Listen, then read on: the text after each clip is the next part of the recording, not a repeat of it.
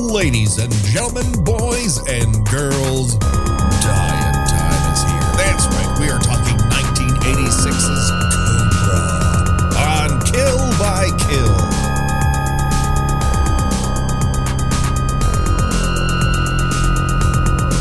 Well, greetings and salutations, Internet. It's your old pal, Patrick Hamilton, coming to you once again from either Venice or downtown Los Angeles, which are not next to one another. This is the Kill by Kill podcast, where we are dedicated to celebrating any film's least discussed component, the characters. Now we're going to unpack all the gory details of 1986's Cobra in the hopes that a random victim with no link to one another's death is just the beginning of the jokes that we can make at their expense. And as always, there's only one person that I trust, that if I scrape her content off the internet, she will tell me what offended parts I can then remove. The one and only Gina Radcliffe. How are you doing, Gina? I'm good. I think you probably just baffled about 75% of our listening audience by going into this deep cut Twitter reference over something that has nothing to do with the podcast. Well, let's get some personal things out of the way just to say. First of all, you're Rotten Tomatoes verified. I am. Basically. And yes. All downhill from there, baby. Secondly, another website scraped, which is basically when you take someone else's review and puts it on their website, word for word. Yeah, it never happened to me. It's very exciting. I sort of feel like I've officially made it now. You know, all I need is someone, creating a Twitter account that is impersonating me, and I'm a Twitter celebrity. Cross your fingers. It's going to happen any second now. So before we get into Cobra, I don't want to alarm you, Gina, but we are not alone. That's right. We have a special guest. He is what I call a high priest of cinema positivity. He is Chicago's favored son. He is the high emperor of F this movie. He's the one, the only, and a Kill by Kill all-star, Patrick Bromley. How are you doing, Patrick? I'm good. Crime is a disease, and I am also a disease. Sometimes diseases fight against one another and they knock each other out. Like you put poison in to knock out cancer. Is that what's happening here? Yeah, I don't think any of us are the cure. I'm definitely the man in the wheelchair just covering his face. That's my favorite character in this entire movie. Oh, I have so many favorite characters in this movie, Gina. Patrick, before we go on, I wanted to say, I have to get this off my chest. I don't agree with them bringing you in here, and I just want you to know that. I have some sort of unintelligible response to that. Thank God for closed captioning, because boy, did I miss some gems of comebacks that he says in this. If you have a problem moving your lips, is the solution to it adding a matchstick in your mouth constantly that you have to keep in your mouth while you're talking, making it therefore even more difficult to talk? It feels like that's an impediment to the job you have, which is acting, supposedly. Yeah, but it looks cool. Everything about this movie is, we don't know why it looks like this. It just looks cool. Yeah. Here's my theory. Right, before we get into where we saw Cobra, let's just talk about it in general. Is he Batman? It kind of feels like he's Batman. He wanted to make a Batman. Yeah, because he's got a car.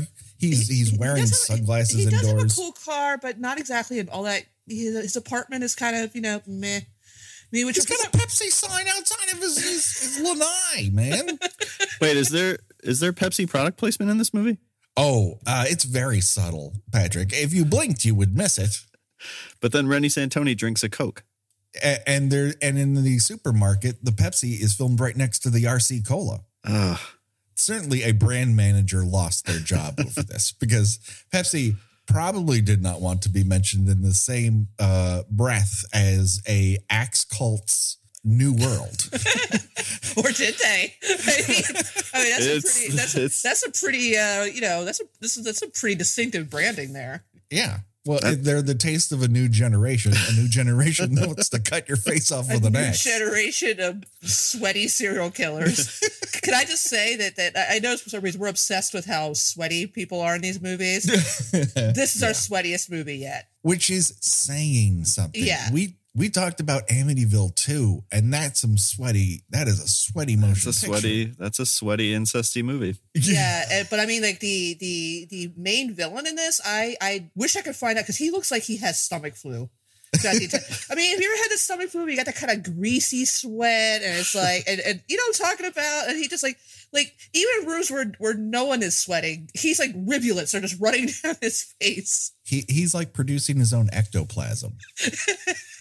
It's crazy the amount of liquid coming out of him, and you would think that would deplete your energy at some point, that every fluid you have is going into sweating out whatever outfit you have, even if you just put it on.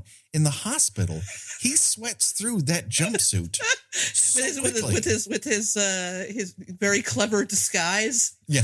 He's a real Clark Kent, that one. At one point when they hit the fire alarm, he just tries to blend, and it's the funniest thing in this movie. He's like 6'5", and I mean, I'm going to put it nicely. He's a very distinctive looking actor. Yeah. And the fact that his disguise is putting shoe polish in his hair and wearing glasses is hilarious. In the Robert Z'Dar scale of 5 Robert Z'Dars equaling 1 Robert Z'Dar, he's probably 4. He's a solid 4 Z'Dars. He's a solid 4. I mean, he's a better actor. He's more versatile than Robert Z'Dar, who portrayed Robert Z'Dar in every film that he was in, featuring Robert Z'Dar's chin. But and yet neither of them get anywhere near the Michael Berryman scale. No. That's a scale. That's entire. The scale was smashed after that. It's very true. Berryman's funny, at least. I feel like Berryman's very funny whenever he's given a chance to be funny. Is Berryman also in Last Action Hero? No, you're thinking of Tom Noonan, who's also very distinctive looking because he's like 8 feet tall. So where are our weirdos? Where are America's weirdos now? Who are today's great weirdos? Buscemi. Yeah, but he's a very prominent. He's not a very convincing serial killer though, because he looks like he weighs about $150 soaking wet. So no, the last time he did it, people cheered when he lived. That's right. Yeah, that's true. I mean, people have such high esteem for Buscemi. It doesn't matter what his character is in that movie. I believe just child murderer, and they're like, "Yay, that child murderer lived!" And my hands almost touched. I almost joined in because I was so joyous. What are you gonna do? He causes a reaction. All right, let's talk about the first time that you saw Cobra. Bromley, what was your introduction into the axe cult of our heart? I was obsessed with seeing this movie as a child to the point that I remember being, I would have been in like 3rd or 4th grade. I remember drawing the poster in class. I had a copy. I cut out the newspaper ad and was trying to draw the poster because I was obsessed with the little laser sight coming out of his gun. Mm-hmm. And I saw it probably when it came to VHS. And naturally loved it because I'm just inclined to love Sylvester Stallone action movies and Cannon movies. And I had already, convinced myself I would love it at that age. So it is a movie that I have seen more times than I'm proud to admit. It's one of those things that garners its own cult, as it were, not to put too fine a point on it, though, because as Gina said, like, everything looks so distinct to what it is. It doesn't feel like a lot of other movies, even though it's definitely stealing a lot from Dirty Harry. It doesn't look or act or play out like Dirty Harry. It's definitely trying to be a little bit of a horror movie, which is why we thought it met the qualification of being on here. Oh, it definitely, they want to, like, what if we made Dirty Harry, but like with axe murderers, and then all of a sudden you got yourself a movie. You bring in a director who is notorious for being kicked around by actors. But needless to say, like, he shoots the hell out of this movie. He shoots the hell out of Tombstone. You know, that Rat movie, say what you will, it's a crazy film. Well, let's point out who the director is. It's George Cosmatos, whose son directed one of the greatest horror movies of the 2010s. Yeah. Yes. 100%. And I thank God. I mean, this movie is so glossy, so sweaty, so close up. I didn't see it until years after. 86 was a busy theater going year for me. But once Aliens came out, I only saw Aliens and The Fly. That's it. I stopped going to other movies. And I dedicated myself to Aliens, The Fly, and I saw Big Trouble in Little China once. And that was my calendar year, I think, up until Halloween. Everything else went into the background. I was obsessed. So I came to Cobra, I think years afterward, maybe when I started working in video stores. And I was like, oh, I'd always meant to check this out. And I watched, I'm like, oh my God, this is a horror movie. I would have loved this. And then the mystique of it feels instantly dated. But now we're at the point where its datedness seals it off into its own beautiful cocoon. And it emerges as a butterfly that in neon reads 1986. I like that. That's pretty dead on. And Gina, what about you? I mentioned that though I my family was in limited circumstances during the 80s, we always had the top of the line cable package because my father loved television more than air and water, and so I watched a lot of cable. And there was a time in the late 80s when 3 action movies were on heavy rotation on your HBOs or your Cinemaxes, and that was you go back to Dirty Harry, Sudden Impact. Another one which I felt if I watched it now I'd feel like I had to wash my eyeballs afterwards. Lethal Weapon, which was probably considered the best out of the 3. I mean, it's all right. It's of this one and Cobra, I'm much happier to have gone back to Cobra than to Lethal Weapon. And then Cobra. So at least one of them were on at any given time of the day, on any given day of the week. So I probably started watching this whenever it would have made it onto cable. So things took longer to be available for home viewing back then. So probably 87, 88. And yeah, it was for a while. It was one of the movies where, hey, Cobra's on. I mean, I was a bit older than Bromley was. I was in my late teens by then, and still trying to figure out what exactly my tastes were at that point. And I don't remember thinking that it was a good movie. I remember thinking it was a fun movie, and it still is. I mean, I'm in my jaded middle years, I see a lot more wrong with it, or air quotes wrong with it, than I did as a teenager, but I still had a lot of fun watching it. Well, let's get right into it. And we start off with a litany of very unpleasant crime statistics. And mostly pulled directly out of Sylvester Stallone's ass. Yeah, I'm not entirely sure that these comport either with the time the film was made. They certainly don't comport with what is happening now. What I do know about it is shooting a cameraman won't make those better. Well, that's his James Bond. That's his Bond entrance. That's right. Because he's also James Bond. In addition to all the other things Cobra is in this movie. It's James Bond. He's James Bond if James Bond packed grenades for a weekend away out of town. He's just going into Central California to chill out. He would just have those grenades on his belt. Again, he might be Batman. And then we cut to, after our opening credits, we meet our Axe Gang. And I immediately noticed something that I love, which is excessive set decoration. Here, the Axe Gang is meeting in some sort of spark factory. Well, they kind of look, at one point, they kind of look like they're in the Lost Boys cave. That, and also it's flooded like the Crystal Lake Research Facility from Jason X. They both have faulty plumbing wherever they are. Yeah, the spark. It's a spark factory that's constantly making sparks, and yet no one is working there. No, so that just suggests that the machinery was just left on, and people just walk out. I don't doubt that. And people don't seem to notice all these different people of various walks of life coming in there with 2 axes, not just one. This is not subtle.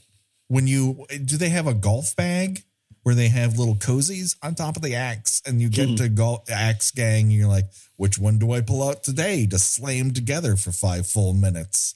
Yeah, I needed to know more about the workings of this gang.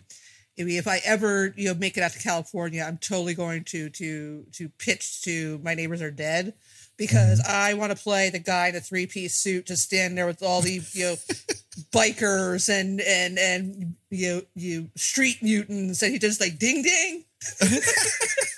Like, how do they recruit? There's so many walks of life in there. You see, he thought he was going to a Rotary Club meeting, and so he wandered in. And he's like, all right, I think I like the cut of these guys' jibs. Suit guy is my favorite, because I just imagine him calling home. Yeah, honey, go ahead and start dinner without me. I need to make a stop on the way home from the office.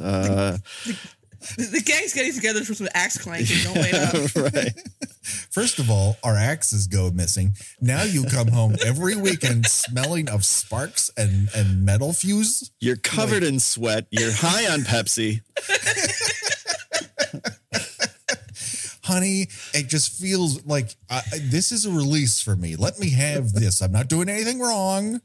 But weren't you following the Night Slasher case? No. That's not me. I'm not going around in an unmarked van just slicing people up. That's another Axe Gang. In mid 80s Los Angeles, marriage counselors found a niche in counseling couples who one spouse was a member of a axe killing gang. I mean, listen, I grew up in the suburbs here. Every other of my friends had a parent who was in an axe gang, looking to start an axe gang. So you grew up in this dystopian hellscape that Cobra takes place in, where a car can be set upon by a bunch of people wielding axes and sledgehammers, and absolutely no one hears or sees anything. It happened every other week. I mean, I've told the story many times of my mom threatening me that I shouldn't sleep downstairs in the den to watch Saturday Night Live because the Night Stalker would kill me because he preyed on houses and he would only kill people on the first floor. And if we were near a freeway entrance and we were near the 2 freeway, that's how she wanted me not to sleep downstairs, because she didn't want me to play the TV too loud. Well, she was trying to save you from the Gene Dumanian years of Saturday Night Live. I mean, your mother's a thoughtful woman, Patrick, and you should call her when we're done and say, thank you, Mom. I will, Gina. You're bringing this family closer together, and I thank you for that. Dude, kill by kill, it brings people together. Let's cut to a supermarket in close to Marina Del Rey, Redondo Beach area. It's the kind of time when grown women would sit in coin-operated cars outside of supermarkets, and grown men with no disabilities whatsoever, other than the fact that they have large shotguns under their coats, park and handicap spots. Love that. I love that subtle bit of character development. Mwah. It's just so. I mean, if you blink, you miss how just it has so much dimension to this marauder with a shotgun that he parks in the handicap spot. This killer will turn out to be character actor Marco Rodriguez. Here, it feels like his face is on too tight. He walks in and it looks like he put it on and he just wants some sugar and water given to him. Well, here's the thing. Here's the thing about this movie, as if to imply there's only one thing is this gang, what they call themselves, the New World or something like that. Yeah. So they look like, again, a bunch of mutants. The closest normal looking person is this cop who she's either a cop who joins the gang or a gang a gang member that infiltrates the police department. It's never made entirely clear. And even she's like not terribly convincing as a person you should trust, because she does nothing but scowl the entire time.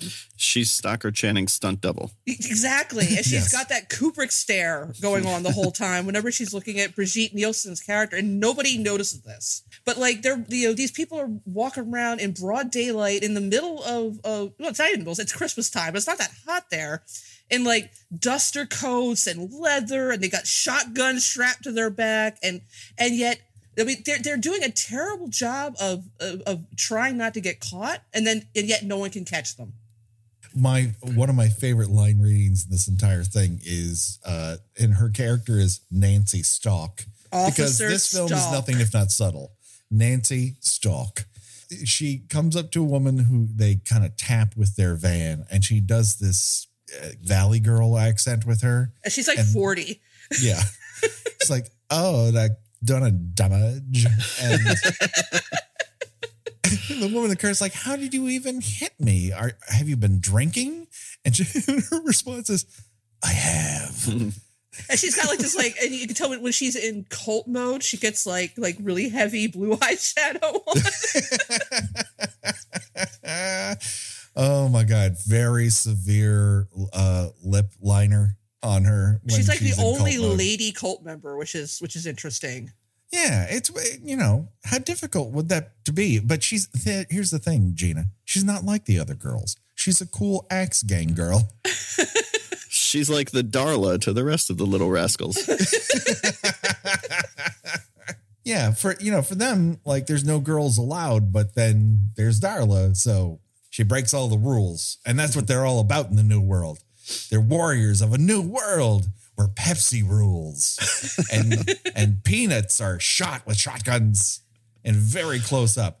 All I could think during that supermarket sequence where he's blasting away food was that sequence in The Jerk where he goes, he hates these cans. Stay away from the cans. Yeah, it takes a long time to actually get around to shooting a person. It's a lot of mean mugging as he walks in, and people go, hey, what's your problem? And then finally he starts shooting up the place. And then, of course, all the cops surround the supermarket. And for some reason, half the supermarket, the patrons freeze in place and never move from that moment on. They're never instructed to do anything. He just people just go, I'm not going to move because he's going to shoot me, I guess. Like I said, my favorite guy, I mentioned this already, but he's in the frozen food aisle. It's a man in a wheelchair just covering his face. Like, now he won't see me.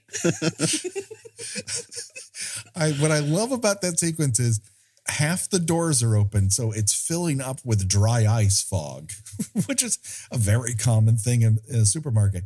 And Sylvester Stallone walks down. He doesn't even walk. He looks like Eddie Murphy dancing sideways, where he kind of like, he does this thing when he's in The Leader of Sexual Chocolate, where he's got a hanky in one hand. He kind of walks down sideways, but he's doing that with a gun. Well, here's the thing. Jeans in this movie are tight. Yes. They are unflatteringly tight. and I realized that was a Luke back then, but man, oh man, I don't know how he manages to run. And a lot of the time he doesn't. He's kind of he's known for being kind of a diminutive guy. I don't think he's ever looked smaller than he does in Cobra. He looks extremely compact. Yeah. Which is weird because he's coming off of 2 movies in which he was demonstrably large. So he's coming off of First Blood Part 2 and Rocky 4. Yeah. So this is kind of his triumvirate of in Rambo, he's going to be the U.S. military. And Rocky, he's going to be our foreign service.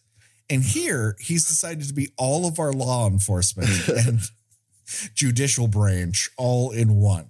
So this is Sylvester Stallone's America, everybody. We have to talk about for a moment about his polar opposite. What was his name? Morty, the other cop who just didn't. I don't like your ways. Oh, Monty. Yes, Detective Monty. Monty Is played by Andrew Robinson, who is good old Larry Cotton from Hellraiser, the ultimate cuckold, maybe. Who gets cuckolded by a guy with no skin, for crying out loud. Right. You can't even outfuck a guy with no skin? All right. Hey, but yeah, he kind of represents the pansy liberals who think you should talk a hostage taker down from a situation rather than like blowing up the entire fucking store. And he gets, from moment one, we see that almost no one has any respect for him. Art LaFleur and his head. Zoom into this movie. I love Art LaFleur. He's got the tiniest little eyes. I love it. They're like two little raisins pushed in the toe. And it feels like there's so much pressure from the amount of head that his eyes are bugging out from inside two very small slots. And the weird thing is, like, he is a crazy chameleon because he can appear to be villainous. He can be a cop. He can be a military guy. He can be your dad in The Blob. Like, he's very chameleon-like here. And he immediately says to Monty, like, he's like, oh, we almost have this situation at hand. He's like, you don't have anything under control. No one likes Monty. He's immediately cast upon as like this fucking thorn in everybody's side who might consider reading people rights. Monty's like, oh, we just want to talk to you. He's trying to take a very gentle approach to the crazed gunman who is blowing up produce. It's like the guy in Nightmare on Elm Street Part 2 in the pool scene who tries to talk down Freddy Krueger, who's like, hey, nobody wants to hurt you around here, right? Everything's going to be cool, right? You with the finger gloves. You be cool, I be cool. And he immediately gets a knife to the gut. I love that guy. This supermarket sequence is... if you don't know if you want to watch this movie, if you just watch the supermarket sequence and you're like, I want to see more of that, that's all this movie is. Oh, yeah. Is that supermarket sequence writ large over and over and over again. Yeah, there's a lot of I don't recommend you watch it with headphones because boy, is there a lot of gunfire. Yeah. Once Sylvester's Cobra, saunters through the freezer aisle like he's seducing a crowd. Drives up in his car with the license plate Awesome One. Because of course he fucking does. And he also takes a sip of beer because that's what the commissioner is going to want to hear. Well, you shot a guy. Also, were you drinking when you did it? I had a warm Coors. Just because I was thirsty. And then he proceeds to have a very long and supposedly improv conversation with our gunman that feels like it's just, why stop at one rejoinder when you could have 5? And that's what this movie becomes, is just like rejoinder after rejoinder after rejoinder, as if to say, you might have liked Commando, but wait till you see me talk down a shotgun guy and then blow his face off in Cobra. Yeah, and of course the shooter is all like, I want the media, because of course they want to, talk to the press. I guess they want to have their which you would think that they're going to do that. They'd find more attractive people to be the face of their act called.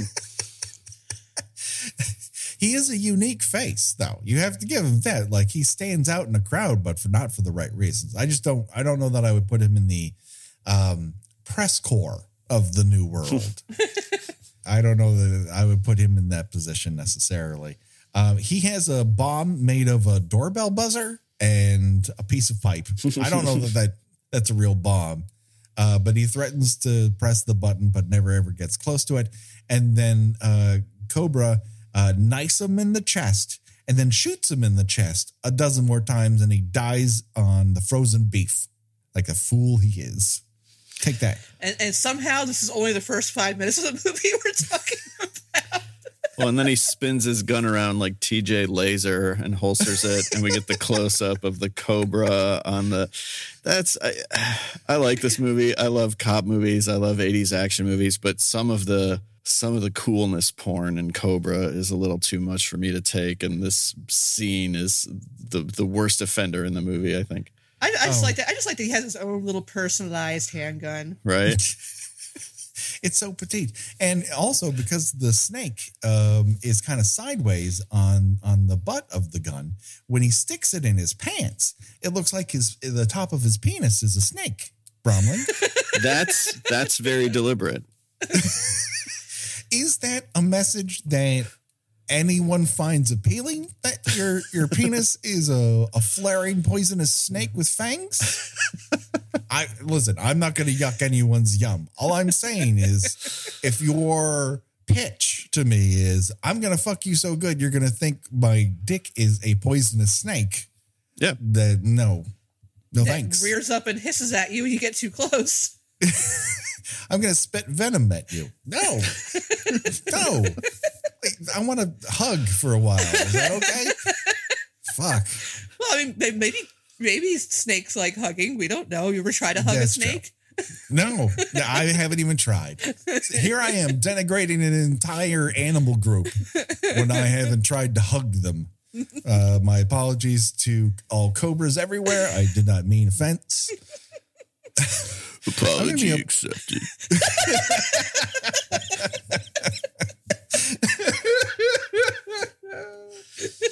Cue the Miami Sound Machine. If there is anything out of place in this movie, it is the cacophony of weird fucking musical choices, highlighted here by the Miami Sound Machine in a song that can be boiled down to this: you're working too hard.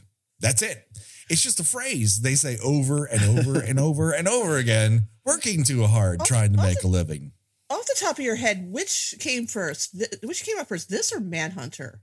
Because I feel like Manhunter came out first. Then I have to believe because both came out the same year. Oh, okay. Wow. So it's probably not likely that it's in the air that they lifted a lot. Because I feel like he saw Manhunter and was like, "Yeah, let's do this. Let's have this weird kind of vaguely new wavy kind of artsy soundtrack." But then like John Cafferty and the Beaver Brown Band. Well, they're definitely both MTV style action movies. Like there is a lot of montage. There is a lot of, pop a lot of deep and meaningful close-ups, except in Manhunter, they actually were deep and meaningful. In Cobra, right. It's just, I could see every pore in your face. Well, you need to see deep into that face to really know what's going on. It turns out that Cobretti, which is his supposed last name, lives in Venice. Venice is not close to downtown Los Angeles. In this movie, however, they're adjacent. You can get there by streets. Well, I just like that they seem to suggest that he just walks away. He has his little tiff with Detective Monty, and then he just walks away and he's just done. He's done for the day. Doesn't have to fill in any paperwork. Doesn't have to give a statement about. I mean, I'm not a cop. I don't know any cops, but I'm pretty sure that when you shoot and kill someone, you have to make. I think they actually sometimes will put you on leave. Yeah. And but he's just like, yeah, well, my job here is done. They keep talking about that he's on the zombie squad, yes. which they never actually explain what that is, which is funny to me. Well, it sounds cool. We'll say he works the zombie squad. I would assume the zombie squad, and please forward any opposing ideas.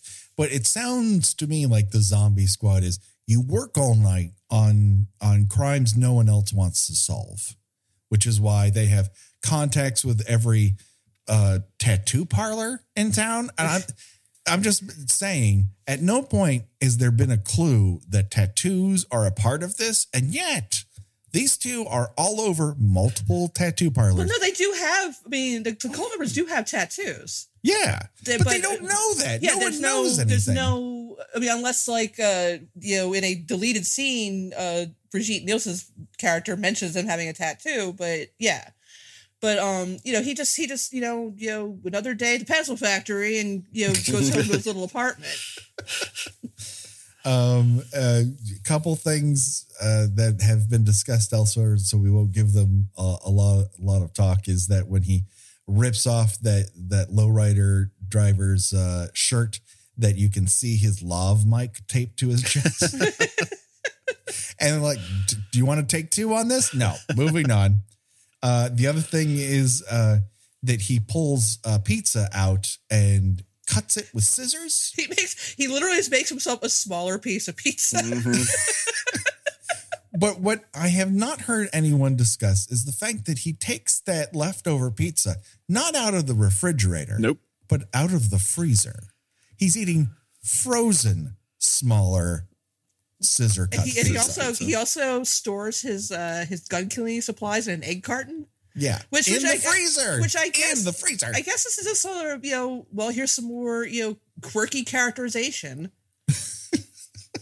He has these odd little affectations, like eating frozen pizza without heating it up.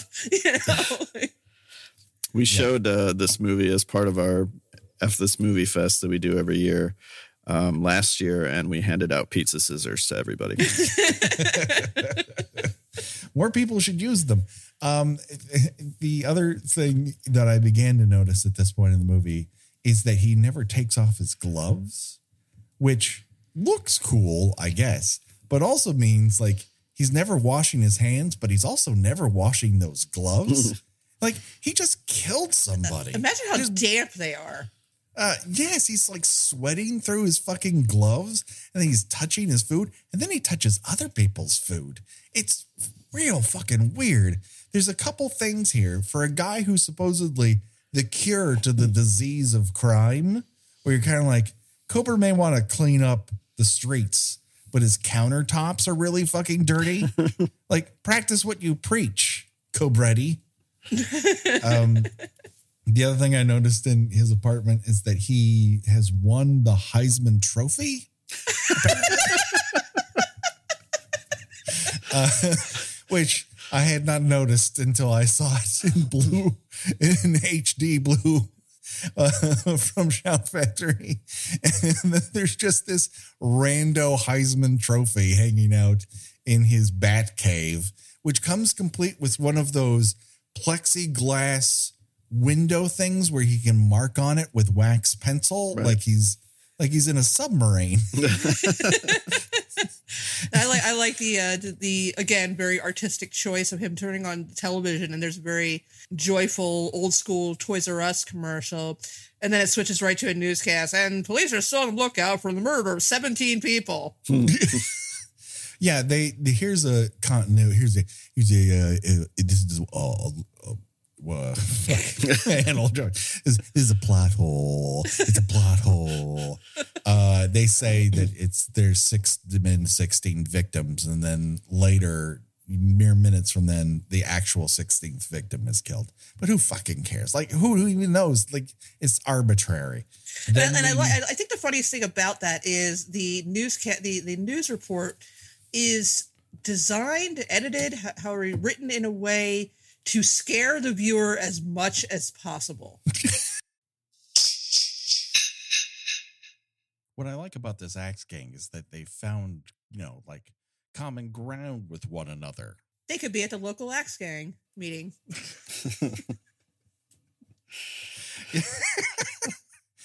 Oh, God.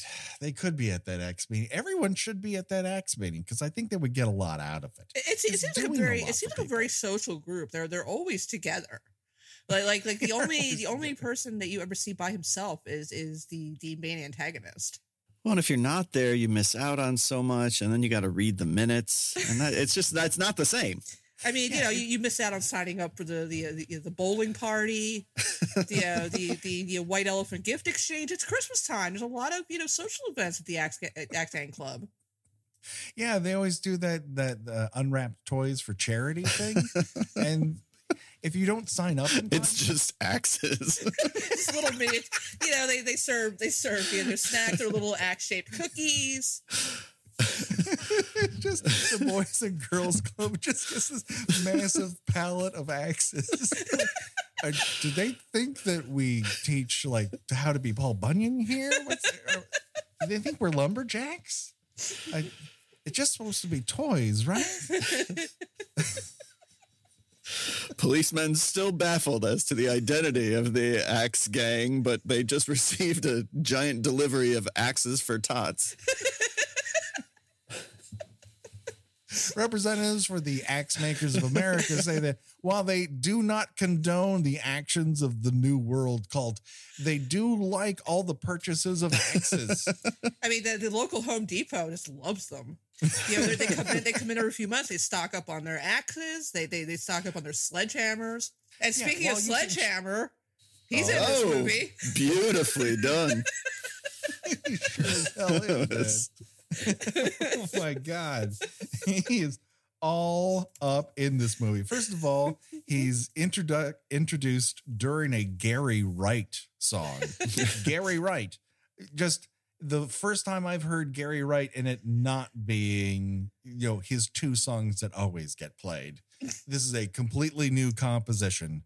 He's been back on the charts, everybody. Get ready for the second coming of Gary Wright.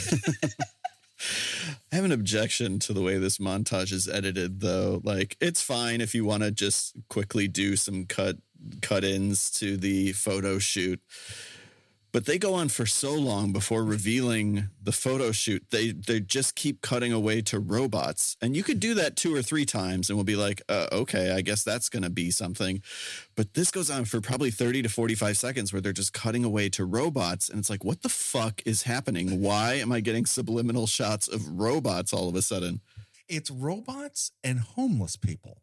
And I don't. That's Los Angeles. and all Los Angeles was. And prostitutes just hanging around outside in their undies.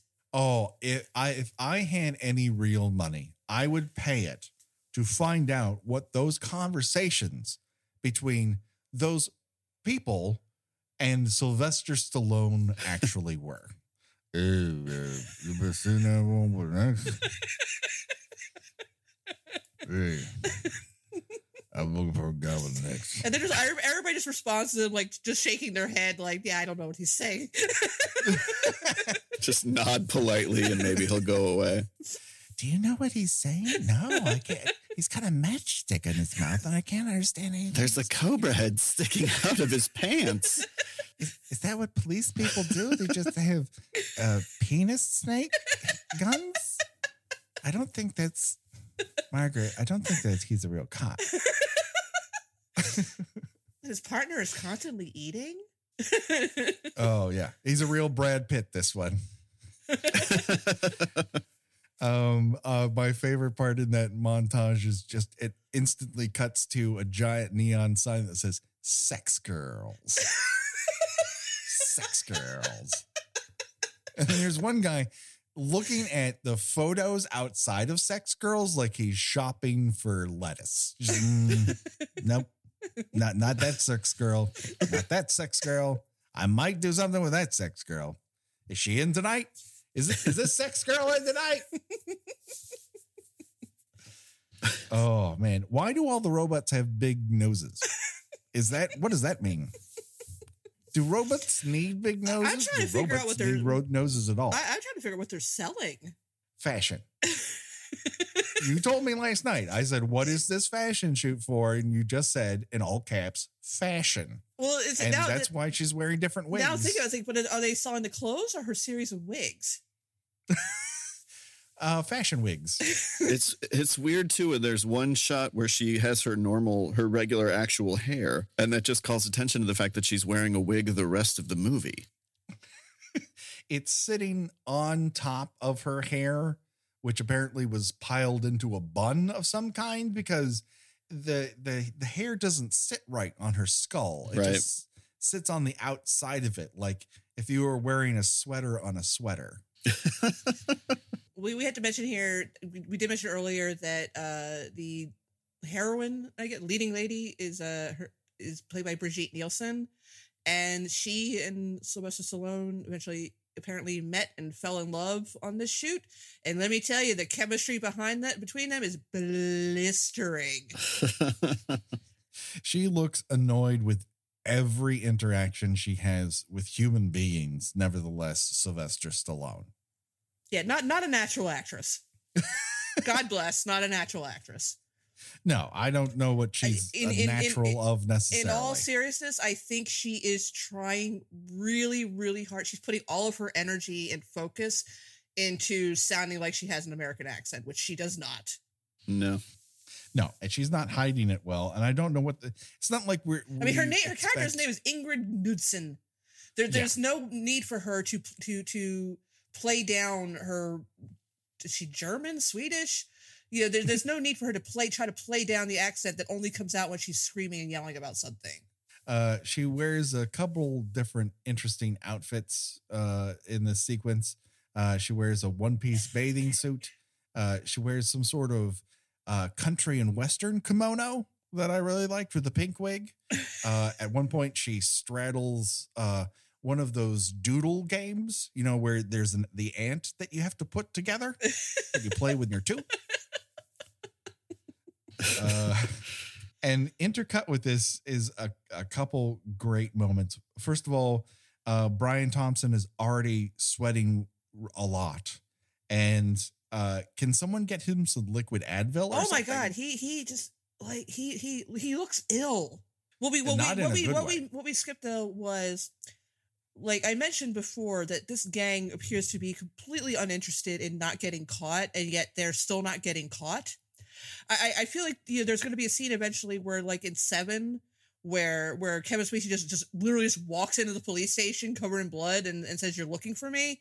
I feel like if they do that here, you're gonna have some middle-aged cop look up, take a number, buddy, and then just wait, because she passes by them in her car on the way to this fashion shoot.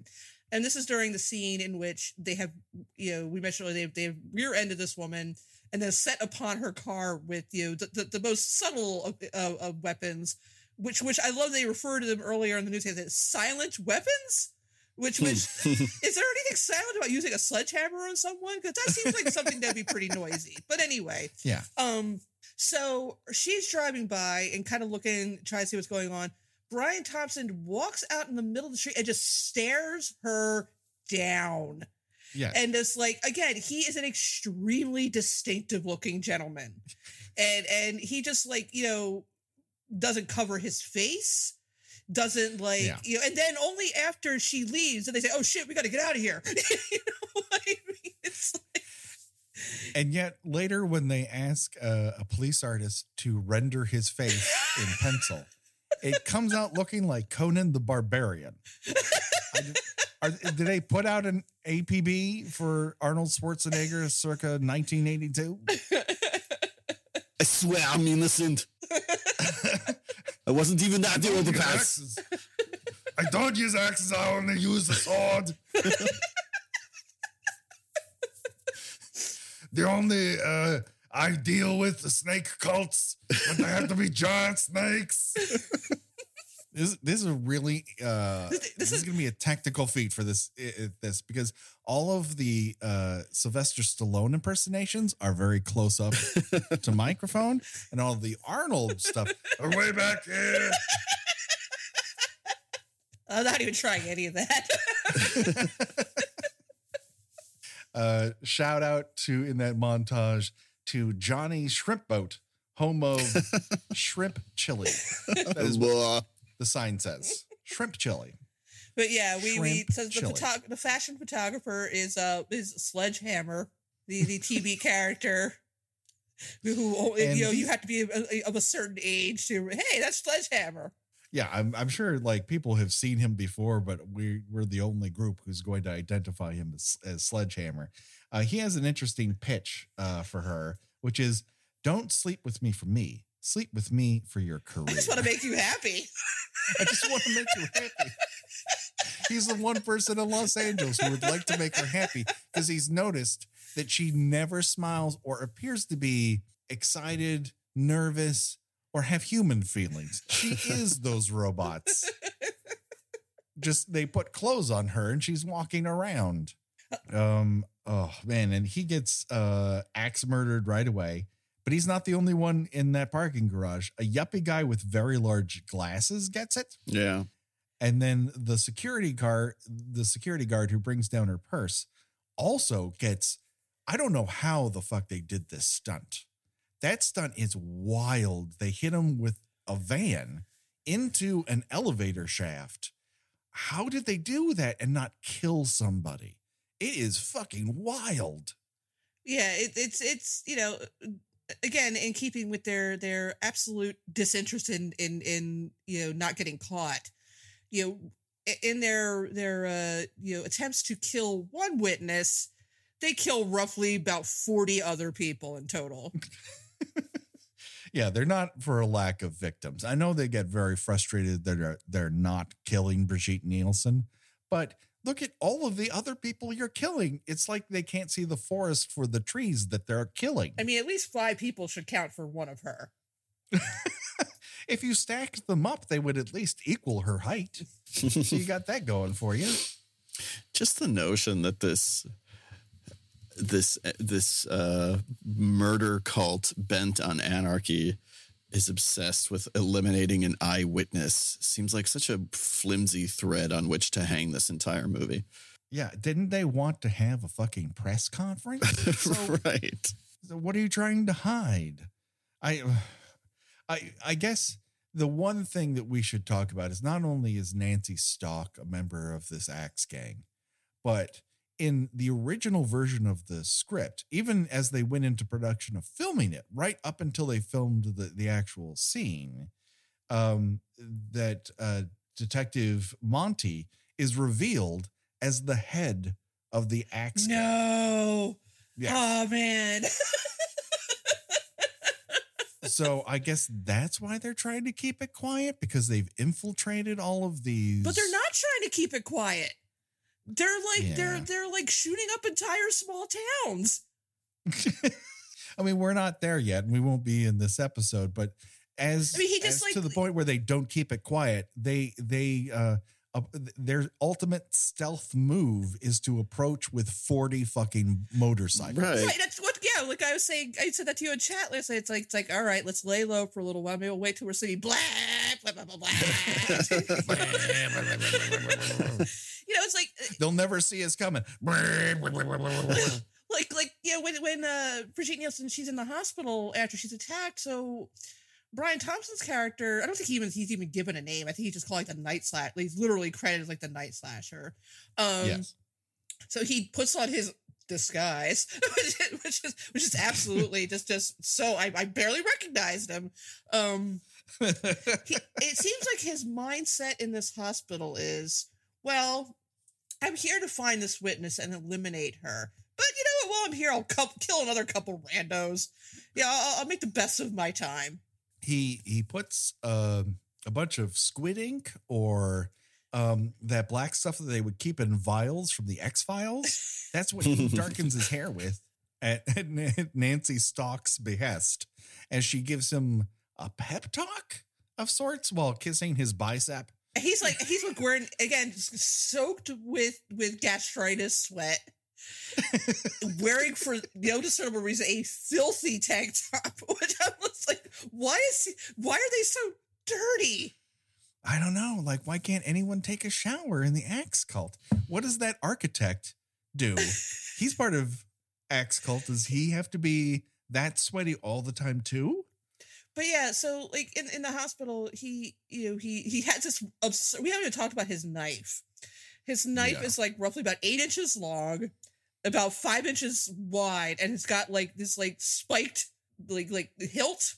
And he's just like, I don't know where he's holding this thing. It kind of appears in his hand. It's like, at one point he pulls it out of the back of his pants, like it was tucked in around his butt. And I can't imagine anything more uncomfortable than this constantly spiky razor sharp instrument that he kills one person in a car early in the movie, and he kind of jabs it at the camera like he's fly fishing. But yeah, like a very weird flick of his wrist while he's in this hospital, which in typical horror movie fashion, it is puzzlingly understaffed. There's a real Halloween 2 sitch so happening in this hospital. Kills someone to steal their glasses. Then he just, for some reason, kills an old lady, like laying in her bed doing nothing, in her hospital bed doing nothing, and leaves his mop there. And then, leaves his mop next to her head. But yet he spares the sassy nurse in the elevator with him. Well, she's right. He should take the fucking stairs. Remember the health code. Remember the health code. Fucker. There's a whole bunch of health codes being violated in this hospital because Sergeant Gonzalez and Cobra try to bully Brigitte Nielsen into giving them more details, all the while debating what of her hospital meal they're going to eat with their bare fucking hands. Or in Cobra's circumstance, his dirty ass leather gloves he refuses to take off. He's picking up individual pieces of lettuce with his gloved hand. Well, that is gross. It's in typical, that well-known Stallonesian humor. The running gag in this is that his partner is obsessed with food. Like I think 90% of his dialogue has to do with him wanting food of some kind. And Cobretti saying that he shouldn't eat anything. I think there is a scene in which I think there really is a scene, where they're, the typical Dirty Harry, where they're standing over the corpse of a victim and the guy's got like, a sub sandwich, like just dropping crumbs on the person's corpse. There's a real missed opportunity here for him to take that piece of lettuce and then whip out a pair of scissors and cut off a smaller piece of lettuce. It just turns out to be some sort of weird, like OCD thing where he has to cut his food down into smaller, portions. A couple minutes later, when they actually take Brigitte Nielsen out of the hospital to go to the safe house, he's eating an apple with his gloved leather hand. Yeah. And he is obviously eating the entire outside layer of the apple, and then he offers it to her. And she's like, no, thank you. Well, you don't like health food? Health food? It's an apple, you asshole. I mean, it's healthy, yes, but it is not quote unquote health food. It's just an apple that you've mostly eaten and now offered to somebody else. You grosso. Oh boy. The thing we also had to mention is that this thing with Officer Stalk, and I don't know how I missed it before, that her name is Stalk, which is wow, that's subtle. Great job, Sly. Is like it's not a twist or anything. It's not a surprise reveal. She from the beginning, she's in the cult, and because there's only 6 cops in this entire police squad in Los Angeles, as luck would have it, she's a cop assigned to go along with them, while they take Brigitte Nielsen to the safe house. Which makes more sense if Detective Monty is a part of the gang. And right.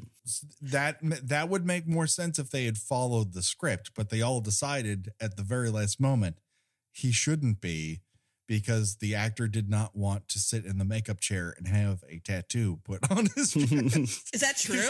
That saved me 3 hours. Yes, he goes, it always bugged me, and we're sitting around, we're waiting up in Lake Piru to film it, and all I'm thinking about is how long it's going to take for them to actually paint this tattoo on my chest.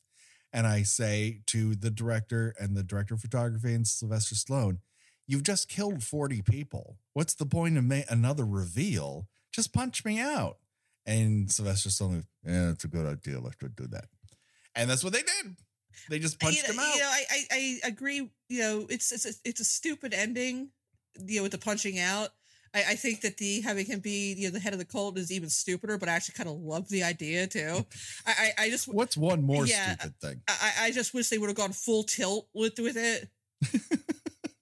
So after they get this sketch, Cobra decides, I have to go check this against all of the other photo records that I have at my apartment.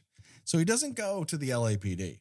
His bat cave in Venice apparently has a computer and a bunch of photo shots, and he's going through these photos one by one and then just tossing them.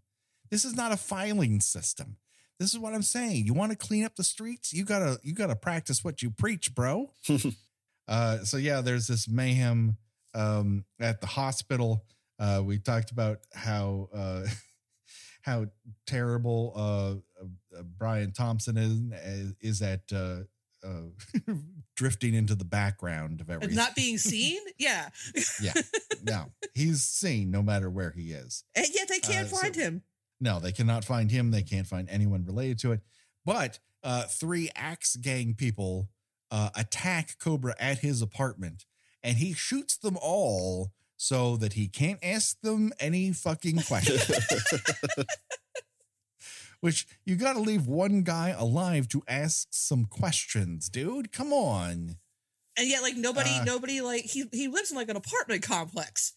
And yet, like, nobody like peeks out the window. Nobody's like, I mean, even in a lot of like, 80s, action thrillers, crime dramas, there's always that, the old lady like peeking out the door. They like quickly closing the door. There's no, it's a ghost town. Yeah. At least in Tango and Cash, in the middle of a car chase, someone pops out topless because they're having sex in a parked car. You see that the world's populated with other people. I like one of my favorite bits in Ghostbusters is when I think this is when Lewis is taken over and turns into Slotho or whatever, and no, it's when the creature shows up and the old lady opens the door. She does a little like and like closes the door. That's like my favorite part in the whole movie. Oh, wow.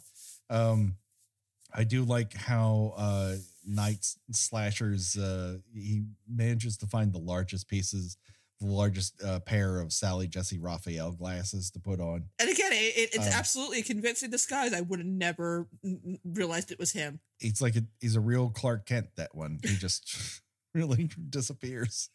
The next day, Cobra is reprimanded by Art LaFleur and the Scorpio Killer and what appears to be NBC's Chicago Dad Season 2.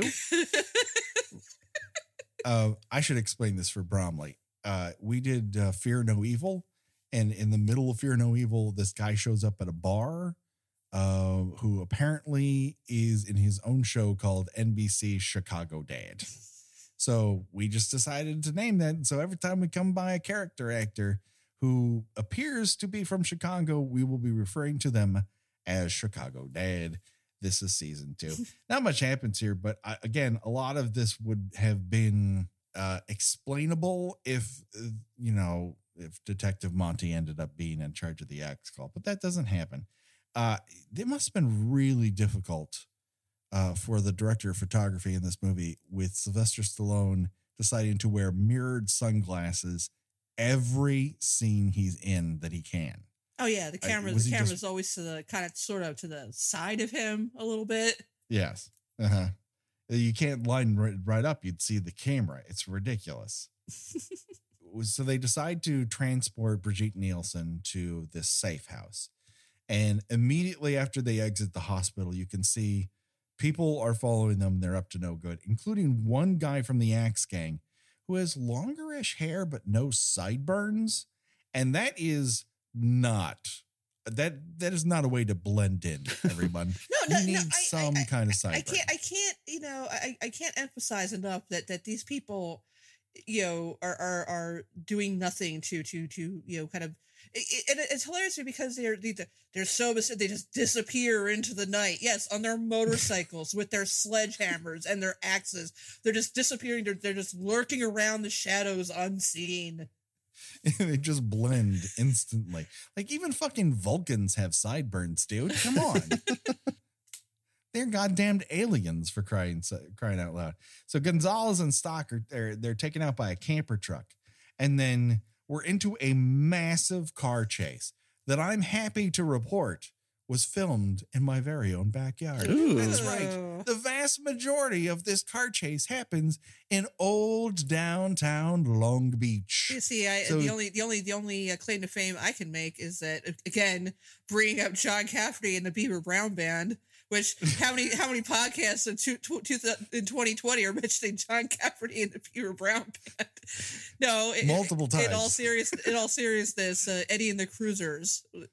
Anybody remembers that movie with me? Of course, was actually filmed in my hometown. So, and boy, that was a big deal. This is going to certainly put us on the map.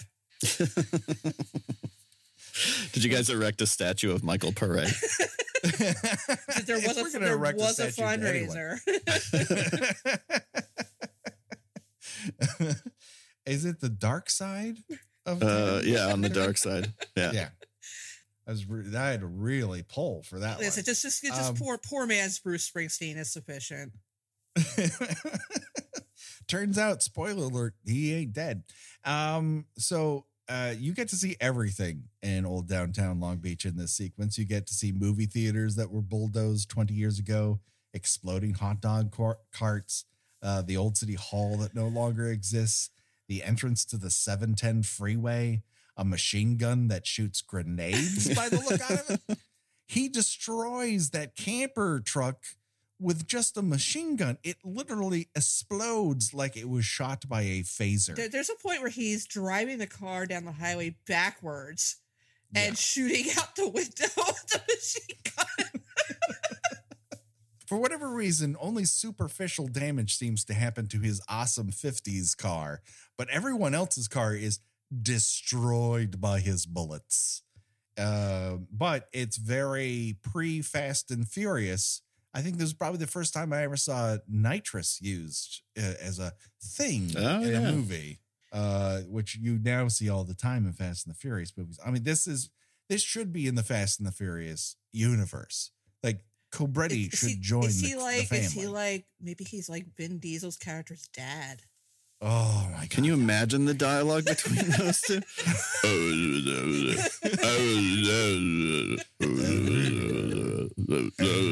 Because it just drops so low after a while your speakers just vaguely vibrate a little bit. All subwoofer. every conversation. And then in between scenes, you just see a secretary making check marks to how many times they've been hit versus how many times. Yeah, right. Oh, man. Multiple times in this car chase, Cobra's car flies. I don't just mean it comes off a jump. That happens too. But when they're driving down an alley off of Ocean Boulevard, his car approaches another vehicle and then just appears to fucking levitate over it as if they don't need where they're going. They don't need roads. It just launches into the fucking sky. Yeah, I was too busy noticing that, and he did this in Rambo too. The using a machine gun one-handed, which you cannot do. It is physically impossible to you could probably fire a machine gun one-handed, but you're not aiming it at the same time. If your arm just doesn't go flying right off your body, you're just going to be just frantically firing bullets in all directions. No, it's making a lot of assumptions that do not comport with reality. Then again, like that car, like it's a lowrider. It is very low to the ground. It can't make this many jumps. And yet when they mysteriously teleport from Long Beach to Venice to go over the canals, shout out to A Nightmare on Elm Street, the very first one, which also has an inexplicable Venice canals cameo. His car should be destroyed, just in tatters. And yet it manages to go through that. It manages to launch off the second level of a parking garage with zero problems whatsoever. And then finally, they land at the port of Long Beach and he runs into a boat. That's it. Is this the longest car chase ever? Or is it still it still bested by like the French Connection? Oh, yeah. Bullet certainly beats it by a country mile. But yet, ironically, there's more bullets in this scene, in this car chase. More bullets than Bullet. What are you going to do? Yeah, I think the car chase in the Deadpool where Dirty Harry races a tiny car, a tiny remote control car, that might actually be longer than this. I saw that. Saw that in the theater. Oh, I saw that in the theater too. I sure as shit did. You're damn right. And I was confused. Remember when like Jim Carrey like supposed to be like a sexy rock star? I mean, even it is just. He was literally supposed to be like Axl Rose, if like memory serves, wasn't he? No, he's portraying basically he's doing a lip sync to Welcome to the Jungle in the middle of The Exorcist, which is also not a thing that goes with it. But okay. We'll get to that one eventually. We're going to have to. Because that is also a movie that wants to be a horror movie somehow. We've got Cobra, we've got First Power has to be on this list. Yeah, with another very distinctive looking I used to think they were the same actor, but they're not. They're two different actors playing the villains in this, but they also get that very ridgy face. I'm not even really sure how you would even describe it. Ridgy is good, actually. Ridgy. Yeah. Like they have like extra bones in their faces. Yeah, definitely. they got $10 worth of bones in a $5 face. That First Power movie is also another one where Lou Diamond Phillips wears a duster in Los Angeles constantly. And but looser pants. They're pleated with belts. Thank God. Because man, the tightness of those pants was, and he put them on thinking, yeah, I look great. I'm like, oh, I look great.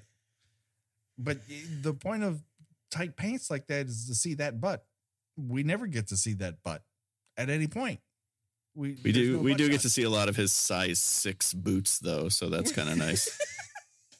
He is one of the few action heroes in heels. So before V.I. Wachowski came onto the scene a couple of years later, he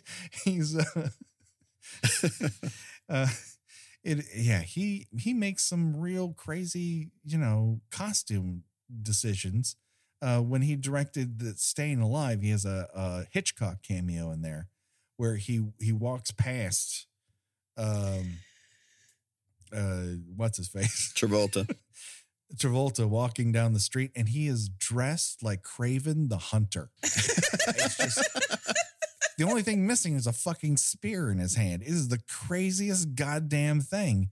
But there are other people in the movie also dressed like Craven the Hunter. It's like someone got in their head.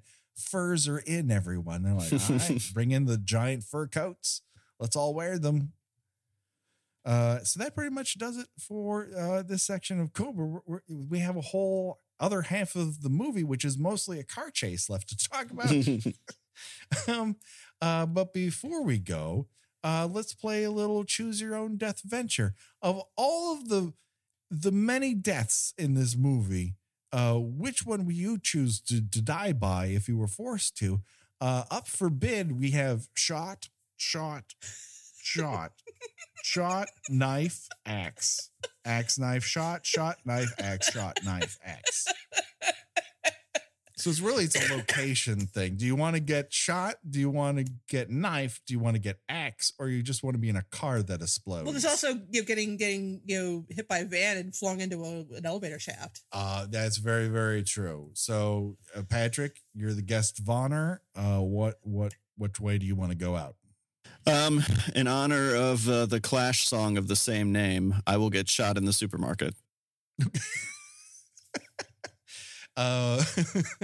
Any particular aisle? Do you want to go out in the freezer? Do you want to go out in the butcher's area? Do you want to go out by the fruits and veg? Oh, gosh. I mean, the health conscious part of me says fruits and veg, but I'm going to say canned goods. Yeah. Yeah. It's prettier that way. I feel you.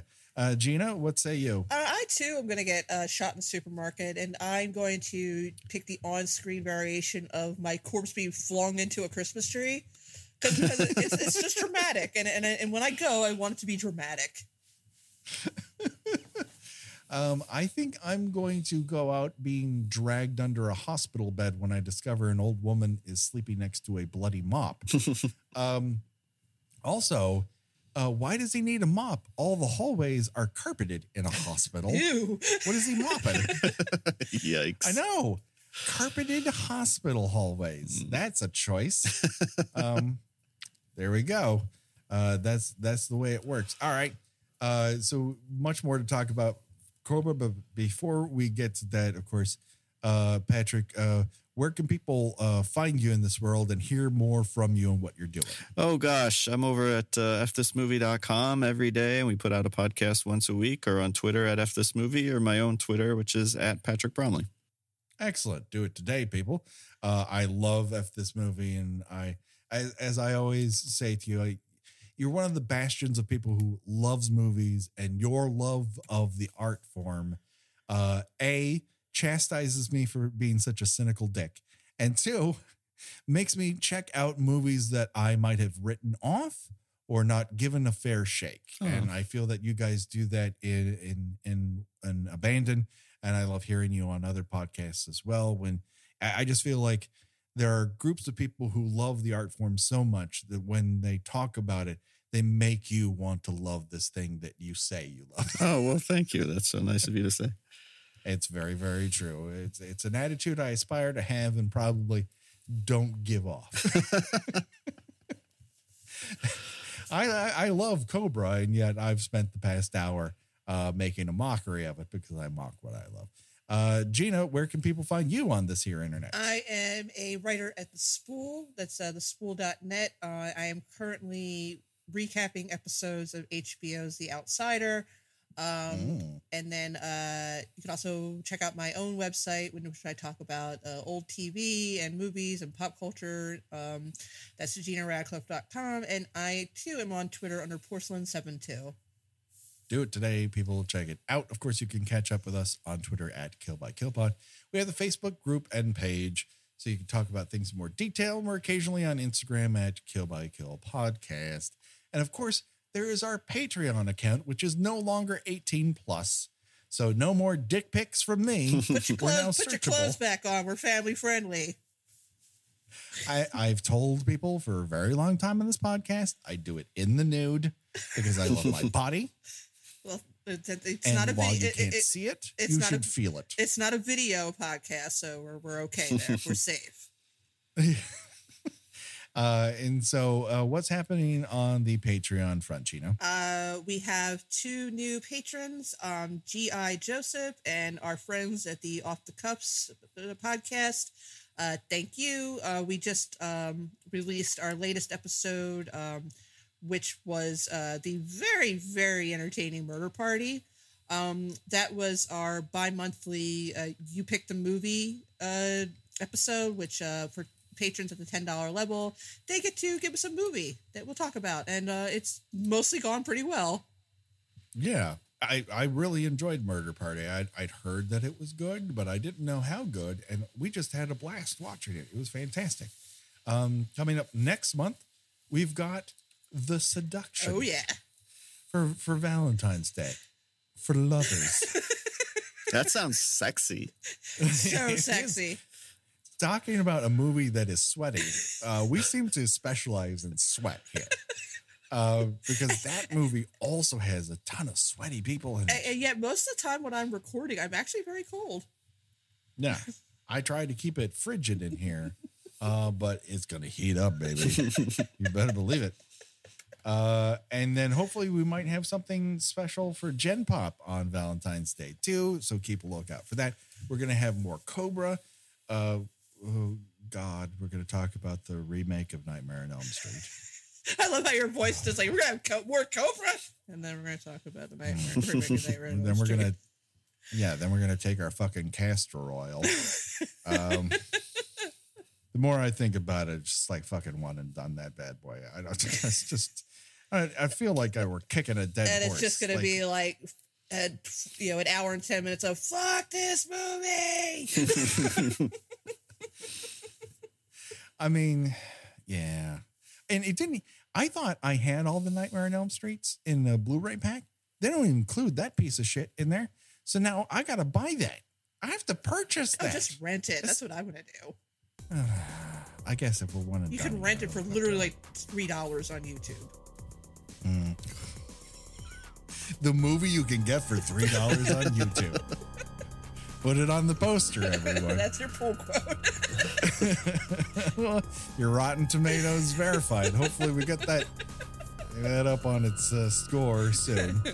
So that does it for us. So until next time, for myself, for Gina, and for Patrick, bye-bye, everybody. Bye-bye.